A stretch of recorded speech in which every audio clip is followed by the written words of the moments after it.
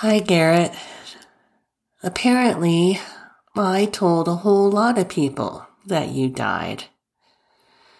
But I never thought about it as actually saying it. Now that I'm thinking about it, I remember it very clearly how painful it was to write that email. You died on a Wednesday night. On Thursday morning, I sent some kind of message to the people I work with. I don't know what I said. I don't know who I sent it to. And I don't care to find that message. What does it matter? I said something. But the other email, I remember very well. Word of your death started to get around campus. Pretty soon I was contacted by someone asking what they could do. People want to do something when they hear things like this. This person's position and the fact that she was my neighbor made her a natural representative for everyone who wanted to help but didn't know how. She emailed me. And then she emailed me again. Could they form a GoFundMe account on our behalf? Could they organize some food delivery to us? Did I need meal cards? I realized after several emails that I needed to respond in some way. I also realized that I didn't want some people on campus to know, and some people to not know, and some people to find out long after it happened. So I wrote an email, and I sent it out to everyone. Here's what I said. Hi. A lot of you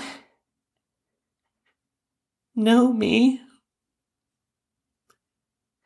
I've been around for a long time. I'd like to share something with you that happened. My son died. He was 17. He died of a drug overdose.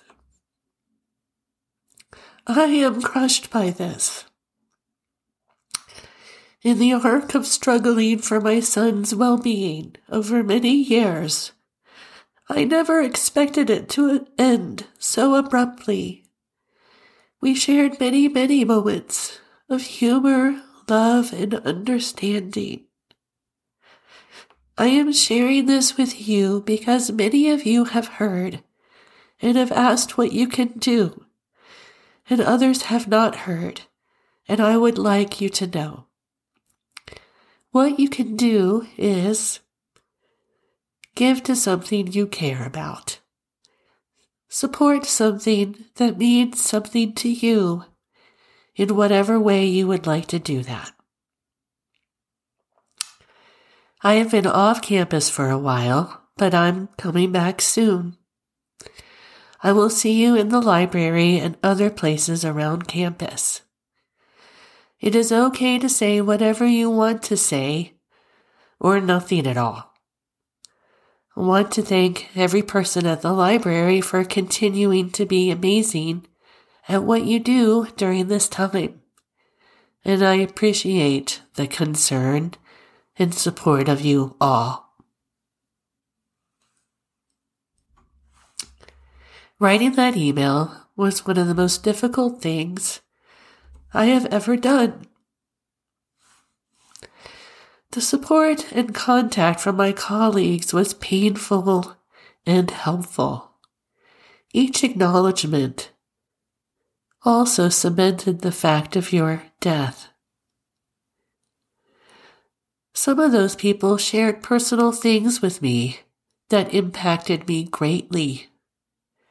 It made me realize, even more than I already did, that we all struggle in different ways.